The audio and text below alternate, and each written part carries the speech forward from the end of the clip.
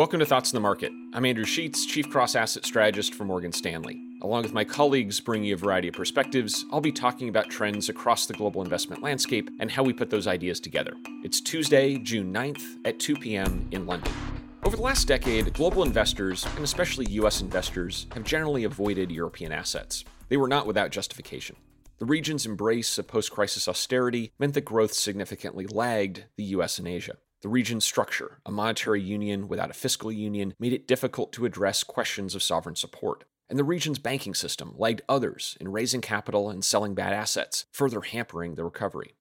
From January 1st, 2010 through May 1st of this year, the euro has lost almost a quarter of its value against the US dollar. Over that same period, the performance of European equities relative to stocks in the US roughly halved. But recently, there's been some important, encouraging developments on the European Union, which I want to talk about today.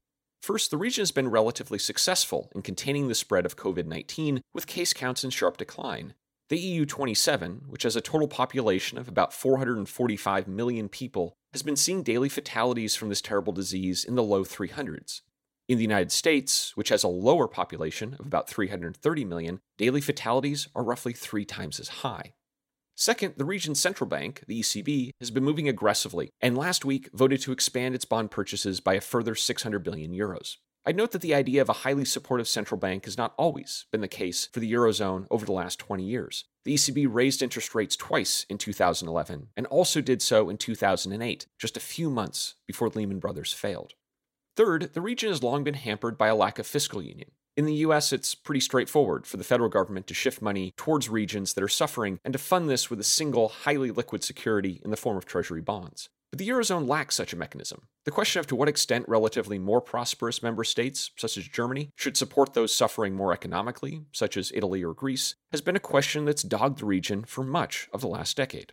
That's what makes recent developments so interesting. For the first time, France and Germany, the two largest economies in the Eurozone, proposed a regional recovery fund paid for by joint borrowing, backed by the entire region. And it's asking that this economic assistance be largely in the form of grants, rather than loans, which means that countries receiving the badly needed aid aren't burdened with significantly higher levels of debt. Meanwhile, the funding for this aid would be through jointly backed issuance that creates a new safe asset for the region, much more similar to a US Treasury. At Morgan Stanley, we think these proposals are a significant moment for the Eurozone. For currency markets, we think they'll cause the euro to strengthen. In bond markets, we think they'll help narrow the spreads between other countries and Germany. And for equity markets, we think they'll help encourage a rotation towards companies in the periphery and out of the high-quality, defensive stocks that have previously been driving Europe's market. Thanks for listening. If you enjoy Thoughts on the Market, please take a moment to rate and review us on the Apple Podcast app. It helps more people find the show. The preceding content is informational only and based on information available when created. It is not an offer or a solicitation, nor is it tax or legal advice. It does not consider your financial circumstances and objectives and may not be suitable for you.